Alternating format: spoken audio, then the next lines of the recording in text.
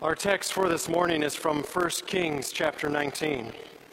And the angel of the Lord came again a second time and touched Elijah and said, "Arise and eat, for the journey is too great for you." You may be seated. Grace, mercy, and peace be to you from God our Father and our Lord and Savior Jesus Christ. Amen. When you think of the word journey, what first comes to your mind, besides perhaps the band with that name? Perhaps traveling comes to your mind. This is summertime after all, and it's a perfect time to see or experience something new, perhaps with family or friends.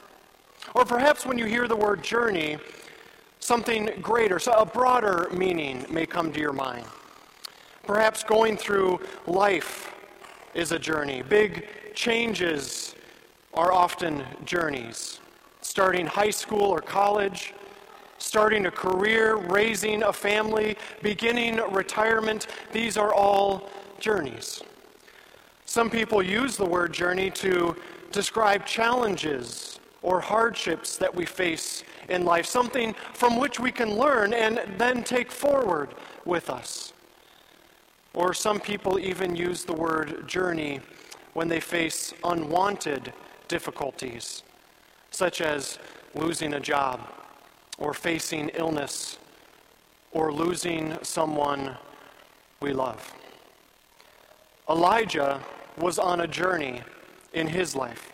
He had been on quite the incredible adventure, in fact, as a prophet of the Lord. He was a recently called hotshot prophet during the reign of King Ahab of Israel. Now, Ahab had married a foreign queen, Queen Jezebel, and she introduced to Israel the worship of a false god, Baal. And people were turning away from worshiping the true God.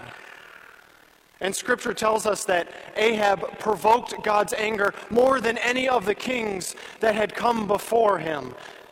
And keeping in mind what some of the kings before Ahab did, that was saying quite a lot. So Elijah was standing there, the lonely voice in the wilderness, calling a nation to repentance. It's no wonder that some 800 years later, people would describe John the Baptist in much the same way, and he would be called another Elijah. And God let Elijah do some pretty impressive things right away. Elijah was called to speak out against Israel's idolatry. He predicted that there would be a drought, not one drop of rain, for what ended up being more than 3 years. And then Elijah goes on to do some pretty impressive miracles as well. He provides a never-ending supply of food for a widow and her son. And when that son grew ill, Elijah even raised that boy from the dead. But the most impressive thing God did through Elijah was when Elijah directly confronted King Ahab for abandoning God's commandments. And he instructs Ahab to gather all of Israel and bring the 450 prophets of Baal to a mountain. And there they would have a competition of sorts. So they built 2 altars, one for Baal, one for the true God. And the prophets of Baal prayed to Baal, and nothing happened. And Elijah prodded those false prophets. And then, as a demonstration of God's undeniable power, he ordered that his altar get doused with water. And then he prayed to the one true God, and then everything, water included, was consumed with fire. So then Elijah led the people of Israel to put to death the false prophets, and just like that, 450 of what were the most important religious figures at the time, at least in some people's eyes, were gone. And the queen would be infuriated. This was not going to sit well with her, but as a signal that God was with Elijah and the people at this point, for the first time in 3.5 years, there was rain. Talk about an amazing mountaintop experience, quite literally. You would think that Elijah would be storming the gates at this point, placing all his trust in the God who has provided for him. But when Ahab told his wife Jezebel what had happened, she was incensed. And she leveled a threat against Elijah. She said, "May the gods do to me and more also, if I do not do to you what you did to the prophets of Baal by this time tomorrow." Despite the amazing journey that God had led Elijah on to this point, Elijah was afraid for his life. And as we heard in our Old Testament reading, he ran away, destitute of any of the godly courage that he had had not days before. And after traveling into the wilderness, he sat down under a broom tree and he decided he didn't want to be on this journey anymore. He said, "It is enough now, O Lord, take away my life." And he lay down and he slept, probably not expecting to get up again. He was willing to give Jezebel the very thing that she was after, his own life. Journeys, especially difficult ones, can take their toll on us. It can bring us to the point where we throw up our hands and out of fear or pain or just plain exhaustion, we want relief. And we turn to God and we say to him, "Can't this be enough?" I was reading the book, Teach My People the Truth, the story of Frankenmuth by Herman Zender. And I was amazed at all the difficulties that those men and women faced on their journey. The 50-day trip across the Atlantic Ocean where they had to bring all of their own food and supplies. The train ride from Albany to Buffalo that crashed just as the settlers were beginning the second stanza of "Now Thank We All Our God." The long winter once they got here, the impossible task of clearing and building upon and farming land, the interpersonal tensions that they had, the challenge of the mission to show the love of Christ in their mission to the Native Americans. Think about how dismal that journey must have looked from the outside. Now think of all the years that have passed since then. Think of all the fruit that has come from this congregation, St. Lawrence, since that original planting of the seed of mission work. Like Zender, I find it appropriate to quote Wilhelm Ley regarding the mission in America.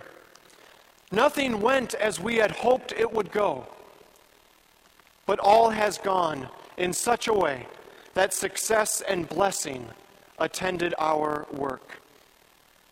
How does that happen? How do success and blessing come out of difficult or even doomed journeys? Elijah was about to find out that answer. He was ready to give up all hope as he slept under that tree, but God was not ready to give up on him. Elijah was woken up by an angel who ordered him up, and there was a freshly baked loaf of bread and a jar of water. And Elijah ate and lay down again. And then the angel came a second time and woke him up and said, "Arise and eat, for the journey is too great for you." The journeys that we find ourselves on are always too great for us. There are days when I look at my two boys, Miles and Freddie, and I think, how can I possibly be a good enough dad for them? The journey is too great. Or I look around in the world in which we live and I think, how can I possibly be equipped to be a pastor? The journey is too great. What journey are you on in your life? What journey appears to be too great for you? When we're honest with ourselves, and it can be an uncomfortable thing, we realize that this journey called life is actually too great for us. And it's too great because we are weak and sinful human beings. Face to face with our sins, we realize that we're not the parents that we should be, or we're not the children that we should be, or the students, or the employee, or the family members, or we're not the Christians that we should be. On our own, in fact, we tend to mess things up pretty well. Elijah had messed things up in his life pretty well. When he was supposed to be leading the charge against the rampant idolatry in Israel, he was actually running in the opposite direction. Martin Luther writes about Elijah and this passage in 1 Kings.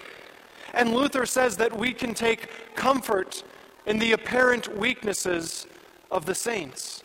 Not that we take comfort in their sin or their failure, but when we see how God responds to them, that they are real people like you and me with their failures, and that our loving and gracious God comes to them.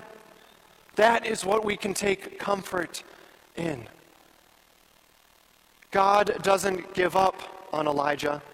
God doesn't wash his hands of this weak prophet. God tells Elijah that he knows the journey is too great for him. So God comes to Elijah with mercy and grace. He provides Elijah with the physical sustenance that he needs, but more than that, God provides Elijah with what he needs to complete his journey. Immediately after our reading for today, Elijah goes to Mount Horeb, which is also known as Mount Sinai. And there God would show Elijah his presence and assure him that he is truly present with him. The same mountain where God informed his people who were coming out of Egypt that he was truly present with them as well. In our lives, our journeys are too great for us, and God knows that they're too great for us. And that's why God sent his Son, Jesus Christ, to this earth. Jesus journeyed to this world to be truly present with us as well. And Jesus didn't sleep under a tree in despair. No, Jesus was nailed to a tree out of love. And Jesus didn't say, "It is enough now, O Lord, take away my life." Jesus said, "My life is enough for the sake of this world, Father. It is finished." That's what Jesus was telling the people in our gospel reading today. It's not only about the bread that sustains our physical life, which God is faithful to provide. Jesus had just fed the 5,000 with bread, and he invites us in the Lord's Prayer to pray for our daily bread. But Jesus was telling them that there is a more important bread, the bread of life, himself, and his journey to the cross for the sake of the life of the world. "I am the bread of life," Jesus told them. "Your fathers ate the manna in the wilderness and they died. I am the living bread that came down from heaven. If anyone eats of this bread, he will live forever. And the bread that I give for the life of the world is my flesh." Jesus journeyed to the cross for us. Just as Elijah received the strength he needed for his journey, we receive the strength that we need for ours, the strength that we cannot fabricate on our own, the strength that only comes from the bread of life. It's the strength we receive when we partake in the bread in Holy Communion, when we receive the forgiveness of sins from our God and our Lord. It's the assurance that though we die, we will yet live, and Jesus will return on that day of the resurrection and raise us from the dead.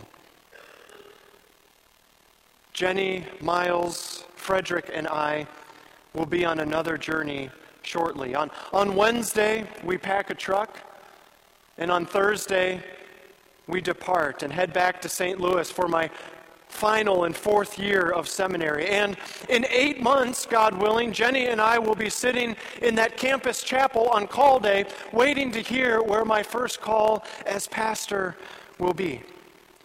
And then another journey will begin. But as I look back on all that has happened on our journey so far, I know that we couldn't have made it without the strength of God and Him sustaining us every step of the way. This past year, as I've had the responsibility and privilege to work among all of you as vicar, I can never thank God enough or thank all of you enough for our time here. My family and I are provided everything we need through Christ who strengthens us. And we have been shown the immense love of Christ from all of you. And we truly thank you for all of that. So as my farewell to you now, I leave you with this. The journey that I am on, the journeys that you are on in your life, the journey that St. Lawrence as a church is on, it's not about us. It's about the bread of life, Jesus Christ. It's about God graciously making Himself known through Jesus, and God making His love known to this world through us. I am the bread of life, Jesus says. Arise and eat, He says to us, for the journey is too great for you, and I give to you everything that you need. In His name, amen. And now may the grace and peace of our God, which surpasses all understanding, guard your hearts and your minds in Christ Jesus our Lord. Amen.